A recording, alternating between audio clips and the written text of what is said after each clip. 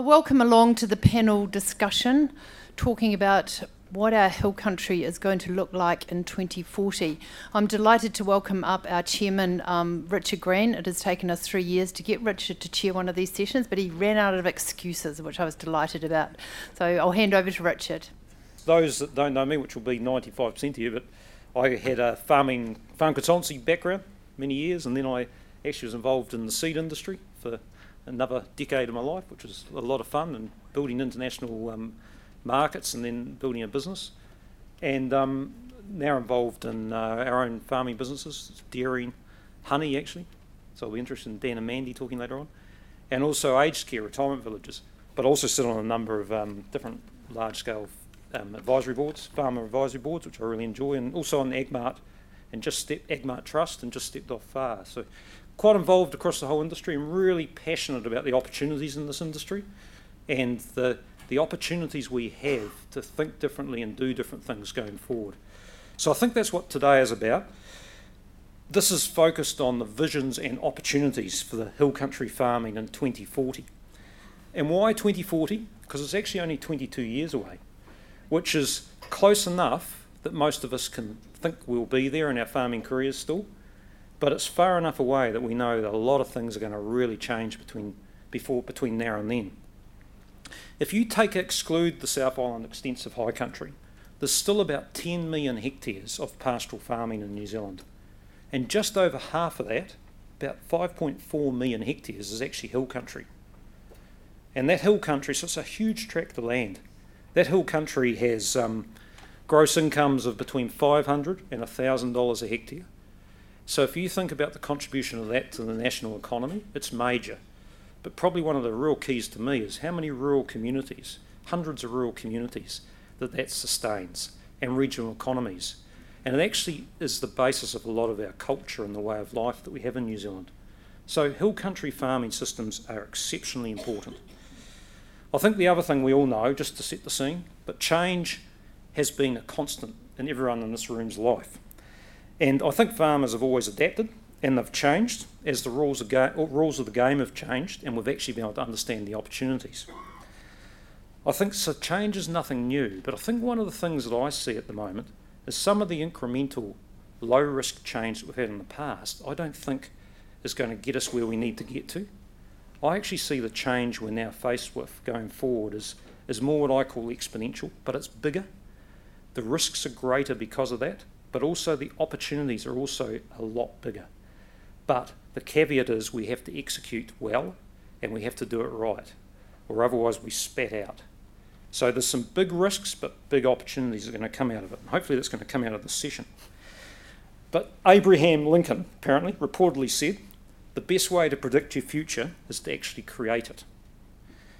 And the first step before, this is my view, the first step before you can create the future, you have to actually be able to visualise it. So I've been really fortunate. I've looked at a lot of different businesses, and I've actually seen the real power and value that comes from having a crisp and clear vision that you're driving your business towards. So without a vision, you're like a ship without a rudder, and you're in danger of really drifting aimlessly.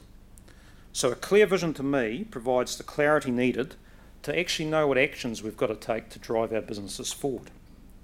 So to help us get our vision quite clear, we're fortunate to have 4 fantastic people on the panel, all who come from different backgrounds, but they're here to help really stretch our thinking and give us some insights and some ideas on what this future will look like for hill country farming. Now, I've asked them to be really bold and really provocative when they articulate their vision, to really stimulate all of our thinking. So what's going to happen, the way we're going to work it, is each of these panel members is going to come forward and they're actually going to introduce themselves because we're really short on time. We've only got an hour. And they're going to spend 3 to 4 minutes outlining their vision. And then when you've heard from them, we're actually going to open it up for some really good questions. And I want those questions to be quite high level. We've got to absolutely understand that vision before we work out the pathway to get there. So the challenge I want all of you while you're listening to them is really keep an open mind and try and stop yourself from defending the status quo, because the opportunities are going to come to those that are brave and those that are prepared to embrace change. Okay? So we're going to kick off with Guy Salmon. Thank you, Richard, and good afternoon, everyone. I'm really delighted to be invited here. I'm an environmentalist, one of those dreaded creatures. I lead a little group called Ecologic, which essentially is a think tank which supports the environment movement with ideas. I also persuaded my good friend Nick Smith some years ago to set up the Land and Water Forum, a collaborative forum for trying to get environmentalists, iwi and farmers to reach some agreements around how to tackle farming's environmental issues. I've served on the Land and Water Forum for 9 years, and we just produced our latest report for the new government, which was released earlier this week. And I also chair an environmental advisory panel for Landcorp. So I'm not completely ignorant of farming issues, but I don't have a farming background. Many of my environmental colleagues believe that the problem is that farmers don't care about the environment. And I don't share that view. I think that by and large, and I've been onto a lot of farms now, farmers do care about the environment. There's no real difference between them and other New Zealanders. So when I think about what is the vision for 2040, I'm really thinking about how do we actually deliver on the values that we share. And I think 3 themes are really important in that regard. We need to be more connected, we need to be more innovative, and we need to be more accountable. When I say, let me deal with each of those in turn. When I say more connected, I'm not talking here about the internet, because in some ways, as you know, if you look at the Stuff website or at Facebook, internet sometimes seems to divide us more than it unites us. What I'm talking about are these connections between rural and urban people, connection between farmers and consumers. These things need to be closer than they have been. Many of you will remember the old Foot Rot Flats cartoon strip, which kind of portrayed a kind of affectionate view of farming. Somehow that ethos has disappeared. This is not good for farmers, it's not good for New Zealand, and also I think it's not good for environmentalists. And the reason for that is that you get out of touch with farm realities and you get less influence because you don't really understand farming systems and farmers. And so we've had environmental groups walk out of the Land and Water Forum, we've had them refuse to take part in zone committees in North Canterbury. It's almost like if you're an environmentalist you can kind of sit in a war room in Auckland and push a button and all farmers will disappear. So somehow this is a problem which we've got to get on top of if we're going to feel good about our vision for 2040. The second one is more innovative. I don't need to say a lot about that because the sessions already today have been very big on innovation. Just let me say there's 2 reasons why we need to focus on innovation. One is that, we're now farming within limits. We've got water quality limits. We're about to get limits on climate, greenhouse gas emissions which affect the climate. And the only way to grow your business within limits is to be more innovative. And secondly, a lot of the things that you're going to be asked to do to cope with limits are going to cost more. And so we also need innovation in terms of earning more for the product, generating new products, new land uses. All of this, environmentalists have a vital interest in farmers being successful in improving their revenues on farm. And that's going to need innovation, and we need to think about how can the public sector help make that happen. And then the third one is more accountable. And, obviously farmers are completely accustomed to being financially accountable. They employ accountants. And you avoid putting yourself into a loss, or at least not too much of one or for too long. And we need to think about environmental impacts in the same way. We need to have the same kind of accountability for environmental performance that we have long had for financial performance. Back in 1992, every regional council in New Zealand published a regional policy statement in which they said, we are going to improve water quality. What happened over the next 25 years was a big decline in water quality. And part of the reason for that is a lack of accountability. That's partly at least because it's difficult to measure. Overseer will give you a number, but you couldn't use it in a court to get a prosecution. And there's also been a kind of tradition of farmers being exempt from things. You look at our climate policy. You know, we've gone for 25 years since we signed the Framework Convention on Climate Change with a farmer exemption, which is no longer a sustainable thing. And that stems, of course, from that famous incident where tractors were driven up the steps of Parliament by farmers. And on both these issues, climate and water, there's a sort of a sense that farmers aren't really accountable. They set these goals or they agree to these goals, but then they don't deliver. And so accountability is a really important thing. We have to invest in overseer to make sure that we can get it more accurate and a more reliable basis for validating claims we make about farming and farm products. And we also need to think, I think, about some more collective approach in the hill country. So it may be difficult to hold farmers accountable on an individual property for their production of sediment or their production of nitrogen, but if you took a subcatchment as a whole, and you could put some sensors in the stream at the point where the stream flows into the main river, and you could measure what was coming down the catchment, and farmers in the catchment held themselves collectively accountable for crunching those numbers, that I think would be a huge step toward building confidence that we can deliver on these targets we've set ourselves. Thank you. That got us off to a very good start. John, you've been looking forward to this. John Fitzgerald. Good afternoon. My CV's a wee bit shorter than guys, but I do have the privilege of managing a sheep and beef hill country farming business for a North Canterbury farming family. We run about 14,000 stock units over 2,100 hectares. This also involves 400 hectares of well-protected native bush, which is used for honey production.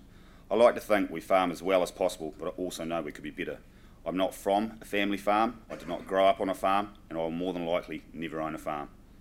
So I'm just going to start with a few projected statistics. Between now and 2040, New Zealand's population would have grown by 750,000 people to reach 5.5 million. 90% will live in an urban area, and 25% will be over the age of 65. The world's population would have grown by 1.6 billion to reach 9.2 billion. Remember these numbers, they're very important. So I'm going to fast forward to 2040. Australia still haven't reclaimed the Bledisloe Cup. Winston Peters is on his second and final term as President of the Republic of New Zealand. And believe it or not, the hills are still there and you're still farming them, albeit a wee bit differently. The breeding stock, once pushed into the hills by intensive dairy farming, are now dribbling back down, squeezed by forestry and carbon farming. Generations before you would have talked of wool paying the wage and fertiliser bill. Carbon is now doing this. To withstand your growing compliance costs and the demands of a growing and ageing population, you've unified your farming businesses, not your land businesses, but your farming businesses, with 2, 3, 4 or more like-minded farming families. These will range from the top of your hill to the bottom of their beach and will be based around biosecurity, trust, and the understanding that a good deal is a good deal for everyone, not just you. This will provide you with the scope, scale and diversity needed to protect yourselves from any adverse events and the ability to take your branded products as far down the value chain as possible. Your farming business will finally be competing with your land business for a long-term return. Science has continued to improve and match genetics, plant with animal, and we all provide the ultimate eating experience to the 0.5% of the world's population this country can only ever feed. Technology is far too smart for a phone. GPS technology, once large and cumbersome, is now compact and placed in every animal you farm. And it's with this you've recognised your greatest opportunities. The opportunities to prove to your urban voting friends that your environmental practices are top-notch, and that the virtual fences that now exist keep your livestock out of the sensitive areas that seem to affect their way of life, that your fertiliser and chemical placement is exact. The opportunity to sell this complete story to the niche market of the world, not just the hill country, but the whole industry is targeting. We will have realised that every product we sell must be niche. The days that commodities are gone. Those that haven't accepted this are gone with them, engulfed by corporate or carbon farming businesses. And finally, you have recognised that to take your evolved farming business from 2040 to 2060, you will need bold and bright young people with vision and imagination. You realise you will have to reward these people that work in your business, and you will have to help them protect their future as they protect yours. Thank you. Thanks. My name's Robyn Dynes. I'm a farm system scientist based with AgResearch out at Lincoln, where I've been for the last 14 odd years. I started my agricultural career graduating with a PhD from the only university to graduate from, of course, being Lincoln. After my PhD, I spent 15 years in Australia, so I went into the Mediterranean zone of Western Australia, and that's where you challenge yourself to an amazing degree. Coming back to New Zealand and working with farmers in New Zealand has been a real pleasure and a challenge. So my vision when I think to 2040 is one that I see that there's going to be some really big kickers for hill country farming to deal with. They're here already, but it's around animal welfare and it's around the environment. And Guy, I agree, and I think we will be particularly challenged in the areas of sediment and E. coli, and we'll be held accountable like we haven't been previously.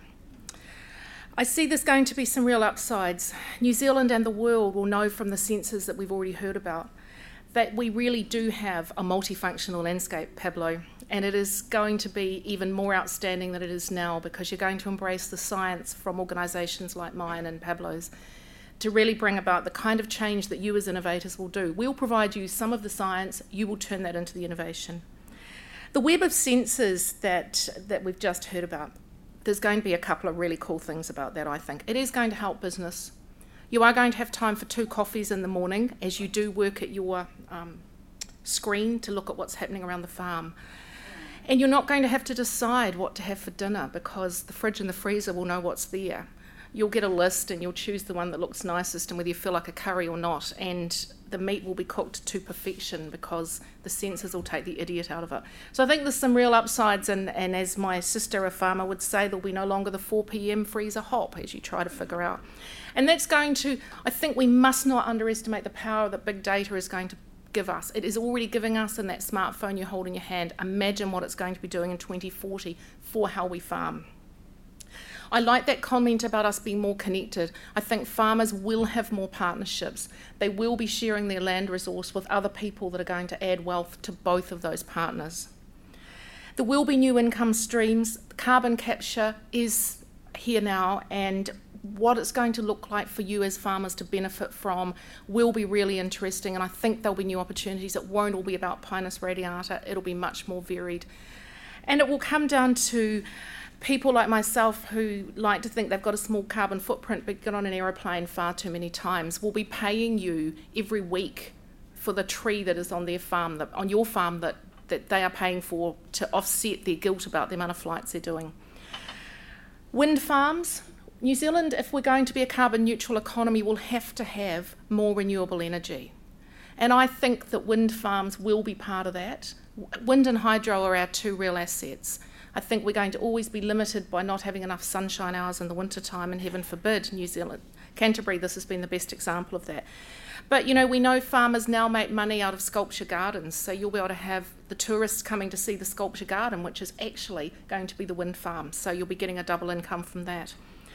And so we've already seen the success of things like Manuka honey now putting a stake in the ground for science. It was science that proved the benefit of UMF. Where to next with the kind of products that can come off hill country? And ideally something that can happen at scale. So we know there are alkaloids in plants. We know there's all sorts of secondary compounds in plants. We know that Maori before us have utilised many of those. How are we going to turn them into a profit that stays on your farm? My backup is vodka. You've got to have a backup. And I say that because I have had the Zabruka vodka that comes from the bison grass that's got that herb flavour to it from Poland. It went really well with the raw fillet steak and raw egg we had to eat it with. It was outstanding. Now that's full of endophytes as well, and we do endophyte science better than almost everyone else in the world. So what is the science going to give you as some added value opportunities into the future so that we can go beyond vodka, although vodka might well be good. Now sheep, when I got shoehorned into being on the panel, I was thinking socks, you know, that in 2040 we had to have genuinely sheep that would produce everything, and James is sitting here nodding because he's already got it right. So that the whole world was wearing woolen socks less than 25 micron. But you know, in the last month, look what's happened with plastics. Who would have thought we would have seen what's going on in the world around plastics right now? So my wool researcher colleagues said to me this morning, the red carpet has been rolled out. The challenge to us between now and 2040 is to hold hands and go on that carpet together. So I think that there is a future for wool around wool-based polymers that are going to take the place of plastics. And that's going to be money back on the farm to you. In terms of sheep meat, we will be delivering the hyper-personalised nutritional strategy for every single person who chooses to pay for it. And that will be science, again, will be supporting you in those innovations. And I agree with many of the things around the connectedness to market that these opportunities for meat and wool will come from. So wool being the constituent part, again, of this hyper-personalised future with all of these personal products we're going to be demanding. Grinding beef will have to be a byproduct of a whole lot more valuable things, and I think Melissa did a brilliant job of showing us what they look like. And Mike, I'm still working on the beef cow. Maybe she's on the postcard. Mike and I have a long-standing discussion on the beef cow. I want to finish on the one perfect hectare, because on every hill country farm there are some unique opportunities, because almost all of you have class 1 land. Pablo and I are setting out on a journey to figure out what might happen with that 1 hectare. It's unique, it could be organic, it's going to be free of pests because it's so far from the next perfect 1 hectare that there must be opportunities in that we don't now know about. There are things like turmeric. I mean, everyone's seen Richie running up the hill without his turmeric. But what is the next thing that our hyper-personalised nutrition is going to offer? You're the innovators, we've got great science. I think together we've got a really fascinating future, and 2040, bring it on. Thank you. It's about now, I wished I'd written big print and I had young eyes, because I haven't. Chris Chamberlain, farm Banks Peninsula in Port Levy, with my wife Jackie in a partnership. We've got a sheep and beef property surrounded by the coast, right on Christchurch's back door. And we've also got a complementary block out at Leaston, which is under a pivot irrigation, and we've got some lease land that is out there as well. So we've got that complementarity. Before Tim Coop asks what's 2040 going to look like, I want to be delivered down to our local vet club, because I want 2 knees and 2 new hips if I'm still going to be wandering around the hills. So great concept to have a young guy here, because it's the future, and our business needs young blood on it. So what's our business look like at the moment? Well, first of all, we're an agribusiness, so profit has to drive it. And if we haven't got any profit, we can't be sustainable. I wished I'd written this bigger.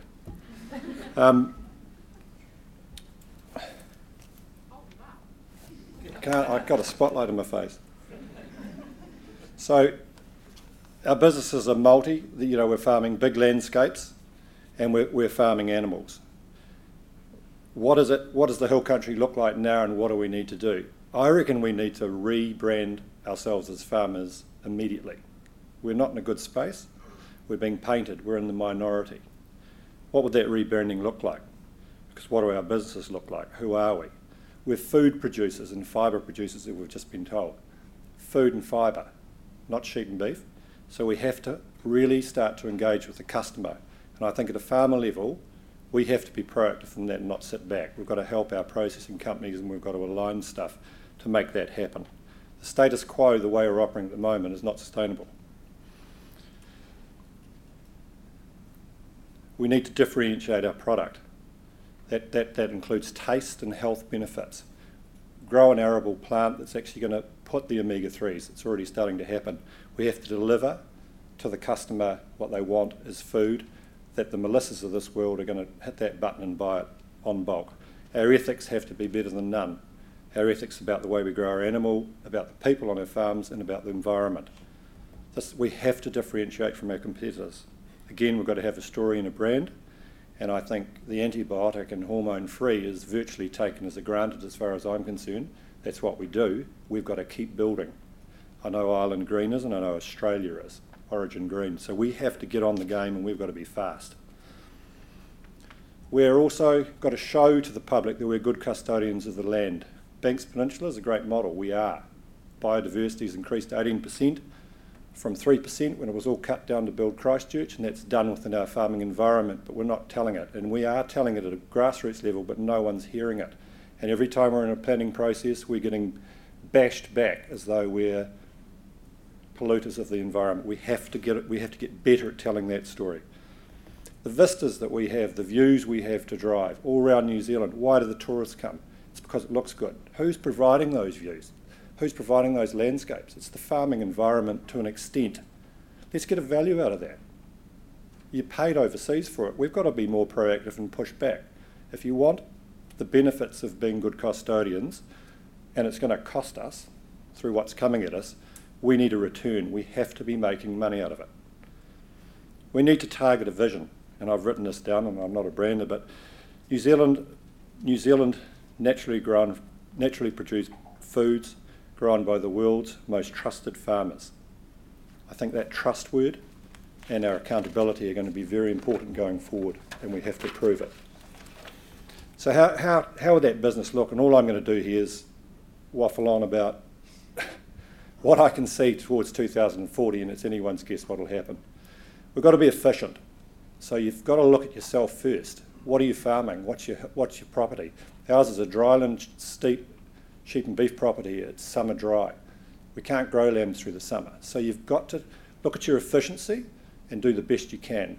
Hill country on Banks Peninsula, I'm using that as an example, but I think we can produce incredibly healthy lambs grown off pasture, free range grown, hardly any drenches, very low pesticide, one of the lowest fertiliser uses per hectare, I'd say, in the country.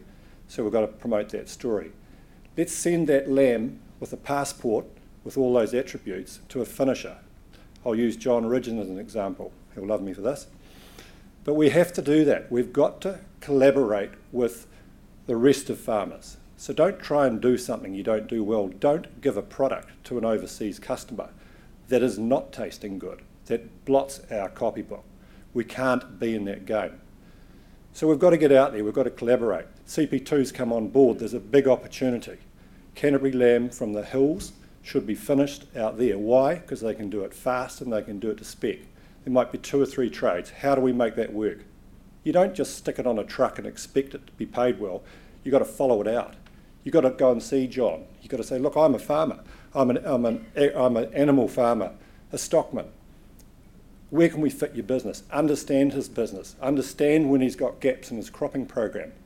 The FEPs on farmland out there, you can't leave land in fallow. You're going to get whacked on your plans. So there's a chance for arable farmers to put green crops in to finish our lambs. You have to be proactive to make it happen. The meat companies aren't doing it. I don't think it's their job. We have to get those partnerships going. Then help them out. Get out there and help him do the drenching. Don't just ignore them. If he's a busy cropping, find out where you fit, follow the lambs out. Once you've got that going and scale it up, John talked about the same principle, scale it up. Then become a catchment of lambs that go out there. Banks Peninsula as a catchment can go to 10 finishers. Then you might be able to employ a specialist block finishing manager. Give him some skin in the game, give him some capital, make that business work. But the end result always has to be the customer, and we've got to be producing excellence. I think I'm nearly there.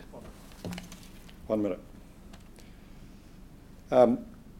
The other value that I can see that we need to address on lamb quickly, and I can't believe that we're still doing this, is we're selling springborn lambs into the pre-Christmas market, and at the same time there's 12-month-old slow-growing useless lambs arriving there, and the housewife's eating them as a lamb. Why?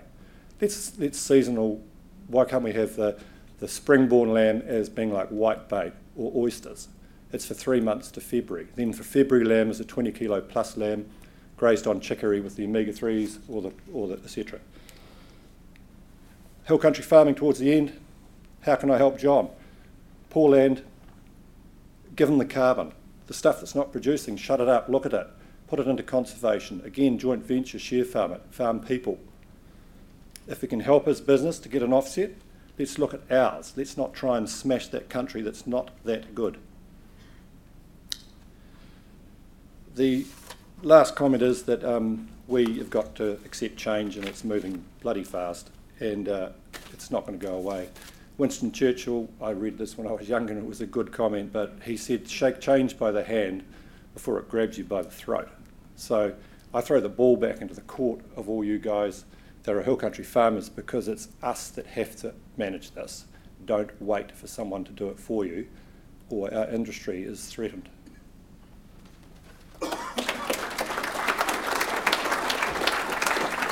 That was excellent. Can we actually give all our panellists a big round of applause? Thanks, guys. That was very thought-provoking stuff. Just to kick it off, because we've got one microphone, so I want you to be thinking of some really insightful questions that we're all going to learn from. But I've got a few questions from the Farmers' Council, actually, pre-prepared questions. And I don't know who I'll throw them through, but the first was to the panellists: can we meet our increasing environmental compliance costs without government subsidies, as the rest of our competitors get globally? Perhaps I'll start with Robyn, and then Guy answering that. I think we can, because we will have an offset opportunity associated with some of them. And I don't think we have a choice. I think we've got too small a population to expect that their non-farming population will wear a significant cost. I think the non-farming population would say, we've had it so far, this far, and now's the time to start meeting the cost on farm. Now, whether they're prepared to pay for the food is the flip side, isn't it? So I think we're going to have to find a way to do it. Part of it may well be through offset. Guy? This is pretty much a live issue that we're about to have this discussion on climate change with the government's targets, and they've given us some options, one of which is we take responsibility for all the greenhouse gases, and the other one is, well, another one is that we leave an exemption for methane. And I saw Robyn Grieve has been making the case, I think he got the science a bit wrong, that methane isn't a problem because it's a short-term gas. And, you know, I think the answer is that if you have a short-term gas, then you need a short-term offset, maybe a pine plantation. And if you've got a long-term gas like carbon dioxide, you need a permanent offset for it. So the question then is, well, what does that do to your competitiveness? And you can compare it immediately, I guess, with the tourism industry. Melissa Clark-Reynolds and I were both on the government's Green Growth Advisory Group, and there's a graph in our report which shows that sheep and beef and tourism are rather similar in terms of relatively high greenhouse gas emissions. And so you've had this kind of argument that these trade-exposed industries that are internationally competing with each other should have an easy ride. But tourism doesn't have an easy ride. It pays the full carbon cost of all its emissions, and the international airlines coming to New Zealand are going to be paying the full marginal cost of their emissions from 2020 onwards. So we're at a point now, I think, where the agriculture industry really needs to step up and pay for its emissions as well. The coalition agreement says, okay, you're only going to pay 5% to start with, and that'll go up gradually over time, but I reckon this is quite an opportunity for you to seize onto that and say, yes, we'll do this, and people will notice that. Your consumers will notice it, and the rest of New Zealand will notice it. Thanks, Guy. I'm sure there might be a supplementary question at some stage, but perhaps a final question from me, and perhaps to John. So you don't even know the question, do you? But don't worry. But what skills will I need to be developing to manage a successful farming business in 2040? And how do I go about developing them? I mean, any panellist can comment, it's not just to John, but perhaps, John, you kick it off. I think probably the biggest challenge is just keeping up with the technology, which is moving so quickly.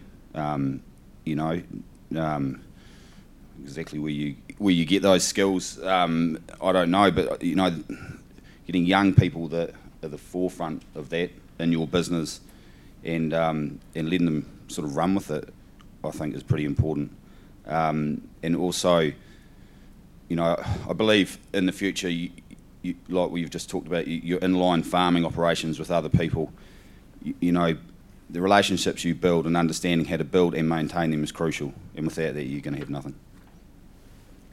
Yeah, fine. I think you're going to have to be a whole lot better people managers, whether it's connecting with those people off the farm, John is likely to be managing a much bigger number of people than he is now, if he's got a whole lot of smaller industries associated with the farm.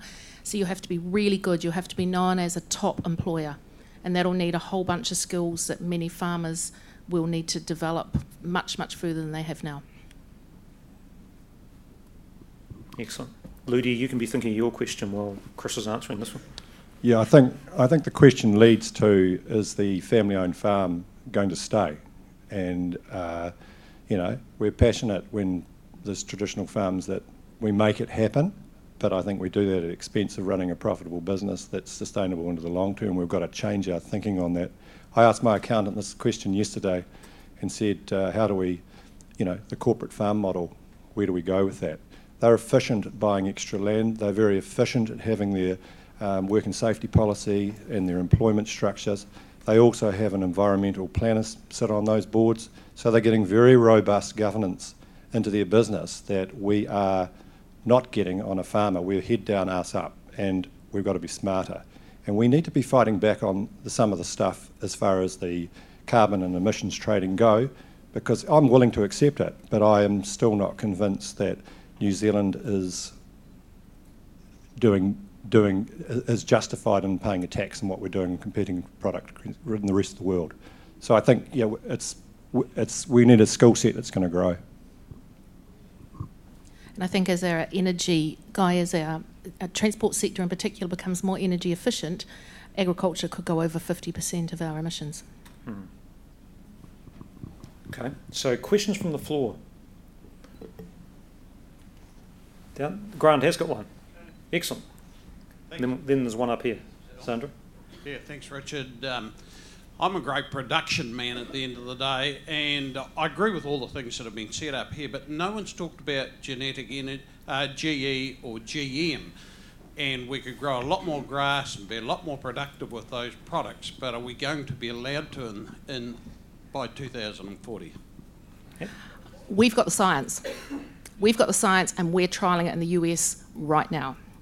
So we've got the science. It becomes a political conversation. It's a conversation for the community as a whole as to whether we're prepared to take that. Because I tell you, if our science delivers in the paddock like it's showing promise, if we don't want it, the rest of the world will want it. But it's a construct that now needs the community involvement. I think it's important you need to think about your consumer. You're still feeding that small amount of the world. What do they want? Guy?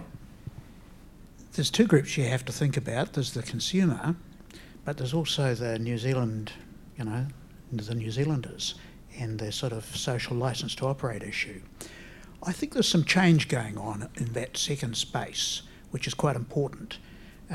When you look around the world, the Europeans who initially seem to be saying, gosh, we don't like the look of genetic engineering, they've ended up importing vast quantities of genetically modified soybean into Europe to feed animals. And those animals are still, the meat is still being eaten. So some of the more hysterical things are dying down. I was convening a group of environmentalists recently to write a report for the Our Land and Water National Science Challenge, and we touched on this issue. There are one or two groups that are run out of Europe that still paranoid about it. But there's an acknowledgement that this new technology of gene editing is not the same thing as genetic engineering that everyone was protesting about 15 years ago. So I think if this issue's handled right, we could get what I think would be the ideal outcome for 10 years down the track, which would be those customers that want to have GE-free, New Zealand will provide that. Those customers that are willing to have a different kind of product which has a GE forage behind it, we will provide that as well. And we'll do that because New Zealanders would have worked through the science and would feel comfortable with it. So I hold that out as a real possibility. Mm-hmm. We just want to avoid getting too polarised about it. Yeah, it's fine. Just a quick one. If the consumer of tomorrow is going to eat a synthetic meat out of a petri dish, I don't think he's going to be that worried about the GM principles. If it's going to reduce sprays, reduce fertilisers, and reduce your environmental footprint. So to me, they have to go hand in hand. Excellent. Kate, up the front. So I just had a question. Can you explain to us, Guy, in layman's terms about why the native vegetation that's on our farms at the moment is not being used to offset carbon, or can't currently be used? And in 40 years, will we be able to? 20 years, sorry? I think there's two reasons. One is that in some cases it hasn't been, the farmers haven't put it forward. And the second reason is that the rules are a bit restrictive in this area. And we're trying to get that changed. So small bits of vegetation or riparian strips, the Land and Water Forum has just recommended that the government change the rules so that these areas can become eligible. If you've got a mature bit of native forest, it's not going to be adding much carbon. So the trick there is to avoid losing it. If you've got some regenerating scrub land, that will be putting on, like Manukau, that is putting on carbon storage, and you ought to be able to earn a credit for it. And I believe that over the next year or two, we should be in a position where you can. Robyn, you got anything you want to add? No, that's great. Good summary. Just in relation to that. Hang on, get the microphone, sorry. In relation to those offsets that you're talking about, will we be able to do it on our own property? Will we be able to do it ourselves and account for it ourselves? Yeah, I mean, it's one of those things where you'd have to pay a bit to get somebody to certify that what the growth rate was and how much carbon was being stored. So there's a little bit of cost there. But if you wanted to do it that way, I don't think there's any reason in principle why you shouldn't be able to. Thank you. Just if you can each say your name too, please. Yeah, Brian Elwood from Low Environmental. We've got Airbnb sharing houses. We've got Uber Eats sharing kitchens and Uber. You reckon we could have Uber farming? So we share your farm, you get how would that work in 2040? I think you're directing that at Chris Chamberlain, are you? I'll put my hand up and become the next Winston Peters and a dictator. Yeah, look, it's a huge change in mindset. I go back to where we're farming in Banks Peninsula and the catchment of Port Levy. Should we all have individual titles of land farming in that catchment that feeds into the lower creeks and rivers and the biodiversity that's there, and our farming business, which we've got a range of weather from 22 inches, showing my age, at the point up to 60 inches up the top? Or would that be a wonderful farm farmed together with the 8 or 9 farmers? Would that be an efficient farm that can shut up the biodiversity, it can farm the carbon, it can look after the water, under an ownership structure? I think it would, but it's a shift to actually sink your capital, your landowning business, into a company where you all have a share of it, and then you run your business of farming outside of it. As a model, we'll be pushed there if we can't maintain profitability at a level when the costs are coming at us. So it's a tall order, but it would be a discussion that I would, I think the banks, we need to start to have it. We've got to start collaborating and filling in our risk profiles that we can't achieve. And we've got to have trust with the people we're dealing with, but it's got to be a robust business model. I think we see it now a little bit with beehives on farms, and as long as there is an equitable profit sharing, I think has to be part of that. It comes back to my one perfect hectare. You may, as the landowner, not want to do something with that one perfect hectare, but if you had one of those really innovative young people that was going to put whatever crop into it that was of high value and you both benefited from it, that kind of partnership, I think, will be part of that future. We might move on. I'm just surprised there's no challenges to people's vision too. I mean, don't just accept it. Be happy to stir them up. But in the middle here. Chris, we're just going around in a circle. 150 years ago, the rivers were the boundaries. Currently, I've got a small problem with pine trees. They are our biggest sediment producers. Take Tolaga Bay and those poor people. That just doesn't seem right to me. Mm. You addressing that to anyone particularly? Guy, yeah. Yeah.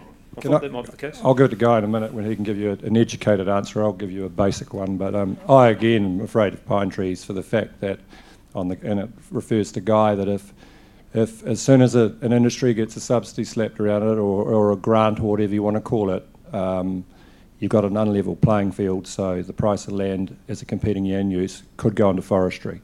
So I know of a farm in the Wairarapa that 3 or 4 farmers were looking at, lovely rolling down country, not steep stuff, that's just sold into a Roger Dickey Forestry Company. I saw it when the forestry boom blast. So to buy land for sheep and beef, that's where the trees are going to go. It's not going to go in the middle of a dairy farm. And to Guy, to add to that question, I'd just like to ask what the sheep and beef industry on hill country will look like if we lose 5 to 10 million stock units through pine trees in the next 10 years, and what it does for our whole rural communities and our processing industries. Is that possible? Well, just in relation to that last point from Chris, obviously, if you're going to give some land up to forestry, you want to make sure that you've got processing industries which are going to sustain the rural communities. And this comes down to a bit of a problem we have with radiata pine, which the questioner from the floor also alluded to, which is that it's a low value commodity which relies on very cheap clear felling techniques to get itself to market, and it's at the very bottom end of the market, so it gets used in China for the formwork around concrete poured for construction of motorways, and it comes back to New Zealand as container crates around our TV sets. So part of the answer to this is to energise forestry as a value-added sector, and for sheep and beef farmers to then access that new technology for producing a much more high-value kind of land use than you have offering to you from radiata pine people at the moment. Quite a lot of research is being done overseas because of our GM ban. This trial work is being done overseas on how can we make radiata pine grow faster, stronger, and produce a more valuable product. Could we do a little bit of genetic engineering that translated some of the qualities of kauri into a radiata pine so that you had that very high strength, high prestige timber which also grew faster? These are some of the possibilities out there, and I don't think you should look at them as a kind of forestry, as a kind of blight on the landscape. There's huge potential in forestry just as there is in farming, and this is all about innovation, unlocking it, getting rid of some of the prejudices that stop us from doing some of these things. I think there's great opportunities out there. Sorry, Robyn, we're going to have to keep going. Sorry, the question Dan? just say who you are. Dan Shand, farming at Island Hills, sheep and beef and honey. The question is, a lot of the things that you're talking about, we weren't thinking about 20 years ago, but we're actually already doing. What is actually in 20 years' time, what is it that we haven't thought about? You know, what's the thing that was patented in 1954 that we're not doing yet? Mm-hmm. So Robyn. From an animal perspective, Dan, a lot of that understanding around how to get animals with different attributes in meat and wool, for example, that's some of the work that's been patented and has not been picked up, particularly in grass-fed animals. And if we're to go to this hyper-personalised future, then I think some of that will be pulled through, and you will then need to have the tools to deliver it. That's the challenge. I think we know what it looks like, we know the attributes you need to feed them, how we're going to do it in the kind of farming systems, pastoral systems. Well, I think you're right. They are happening out there, you're definitely right, but they're still only happening in pockets. There's still the age-old problem of how to get your neighbour or the guy down the road or the guy, the farmer you go to the pub with to come to these things. There's still a lot of people out there with their head in the sands that are not moving forward. As was always going to happen, we're going to run out of time here. So that's going to be the problem, because this is only the start of the conversation. But Boyd here, and then there's 2 down here too. Sandra? Yeah, Boyd McDonald, sheep and beef farming. Look, we're hearing about the change and the mindset change that's required. I totally agree that is what's required. I mean, my question is around leadership. Where are we going to see this leadership for our industry come from? Or are we facing regulation before the change is going to happen?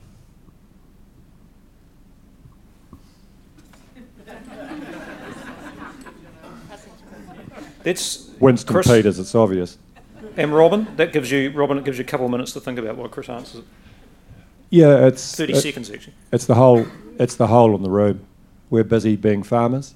We need professional people to step up. So whether we get a quasi-brains board, of which a guy Salmon sits on as well, we need everyone in that sort of governance role to actually talk the vision, and then we've got to take it out without being a talk fest. Bloody hard, but I know what you're saying, Boyd. It's right through our whole industry. It's interesting if I put my science hat on now, because we have not seen very much investment in hill country research in the last 20 years, and we don't have science leadership in hill country to a great extent at all. And to me, that's another real challenge we've got, because we need science leadership coming alongside to produce the kind of results you guys need going forward. You've got leaders. It's how the leaders actually, it's the goal that we need these leaders to deliver to. Yeah, good answer. Edmund Noonan, Christchurch. Could I ask the panel, please, why they believe that in 20, 30, 40 years' time that we will still be harvesting livestock from our whole country, that it's not politically or community deemed barbaric and that we shouldn't do it anymore? Ooh. Good question. You'll have to ask the millennials this question, but because the fact Who's is... under 38? Yep, the fact is that, you know, I can sit here and give my opinion, but it is, as they said, the customer of tomorrow, the majority of them are going to be millennials, and they will eat bite-sized God knows what. So it's a very valid question. And unless we can position, the only reason we're going to be doing it is if our meat is positioned to being healthy, health attributes, everything we've espoused this morning, to a high-paying person that it is a treat to eat it. That's the only way we're going to make that work. Does it scare you, Chris? Yep, it does. I heard Rosie Belton last year, and you could have dropped a pin in this room, and everything she said is moving quite fast. So it does scare me. If I was sitting on a board now, if I wasn't in a partnership with Jackie, she's been asking me this question, but one of my due diligences would be, would I invest in hill country farming? I would seriously have to put a different hat on in the present space and time. I think we can get there if we take the opportunities. Salmon, beef and lamb and our meat companies and our marketing have to help us get there. And I'm throwing it, I see Mr. Graham there. So, but I think it's a serious risk. And I think I would be buying more land out on the flat at present with water in it, because it's got options. Where does it leave our industry? That's what we're here today to ask. Guy Salmon just wants to comment on that too, and then we've got time for one more question. I'm just going to really quickly say, as the mother of teenage boys, I don't see a future where the young male is not going to have a really strong desire for red meat, at least a small enough proportion of them globally, to consume the kind of meat we produce. I think the human is by genetic development an omnivore, and I think we will continue to have people that will want to eat it. I completely agree there'll be a lot of people who will choose not to, but I think there'll be a drive there to eat it. So my answer to this question is that it really depends a lot on you folk yourselves. This is not a black and white question, are we going to eat meat or are we all going to be vegans? The real issue is, how do we do the farming in a way which meets society's sensitivities and objectives? And if I may just drop this in, at this stage, I worry about winter feeding practices, because when I drive around the South Island at this time of year, I see a lot of animals, up to their bellies in mud. And I know that animals like to be able to lie down. They don't want to be stuck in a paddock for weeks when, they can't lie down. There's nowhere to lie down. I know, as a person worried about greenhouse gas emissions, that nitrous oxide is a huge part of the problem, the biggest part of the problem, I think, from farming, and it comes from urine deposited on wet soil during the winter. And then there's a sediment and water quality issue as well. So if I was saying, what is the one big thing that everyone in livestock farming on hill country could do that would make a difference to each of those three problem areas, changing winter feeding practices is the number one thing that I'd focus on. Hi, Lauren Wilson, shepherd out at West Melton. My question is, everyone's talking about involving young people and them being the future, but what have we got in place to involve these people? Well, I thought this one might get directed to me. So it's interesting you say that. So when I knew I was coming here, I asked our young shepherd, what he thought things would be like in 2040, and he gave me the predicted answers. And then when I asked him what he was going to do to secure his future, he told me he probably wouldn't be farming. This is a young man that has a firm hold on his goals and how he wants to get there, and an understanding of what he needs to do it. And I just thought that's really disappointing. So I've thought about this a lot. When I started farming at the age of 19 or something, I was paid $18,500 a year. The average house price in New Zealand was $150,000. Today, a young person starting out could probably expect to earn early 30s, $35,000. The average house price in New Zealand is $500,000. This is a systemic problem through the whole country in every industry, but I believe we drag the chain. So I think you need to attract these people in the door. Like, it's an exciting industry, but you don't just need them in the industry, you need them on your farm going forward, don't you? So I think that is be a really good start. Get them in the door, attract them with money. I haven't met many people that don't like money. Is there anyone in the audience that knows what, an answer to that question, what's going on at the moment in terms of as a young person? Is there any? Because that's one of the key issues, actually. Relation to that question? Yep. Oh. Sorry. Make some wise statement. I think the first thing you need to do is involve them in your business. I'm Tony Plunkett, I'm at College Downs. We've actually just started up a cadet school up there, been running a couple of years. We're finding there's a heap of young, passionate kids out there. We're having an open day on Sunday. We're expecting 60 kids to turn up. We've only got room for 3. So as much as I hear that they're not there, they are there, and they're very, very passionate, and they want to be part of our industry, and they want to be there for the long term. So I think we've just got to treat them better, and as the panel was saying, you've got to offer them opportunities. They all want to, they run the properties like they own them, so they want some sort of ownership. That's a big thing they want, and they want to be appreciated, and they love agriculture. Great. We're going to close it off there, because when we did this, I said we need 2 hours. We'll get another hour next year, I'm sure. But can I just try and summarise? I mean, I'm not going to do justice to it. But there's some common themes, and I thought we started off. Guy talked about we need to deliver on the values we share, which is an interesting comment. We share across everyone, not just farmers, but New Zealanders share. How do we deliver on those values? There's a lot of discussion about consolidation and different models that were around partnerships. Again, that was actually sharing, collaboration, and the skills. How do we get skills to share? How do we move up the value chain? I think almost that was a given with the panel members. It wasn't about we won't be there if we're at the commodity game. Technology, but I thought technology to build trust with our consumers, but also with our communities. And I thought that was a different angle on technology I thought was really good.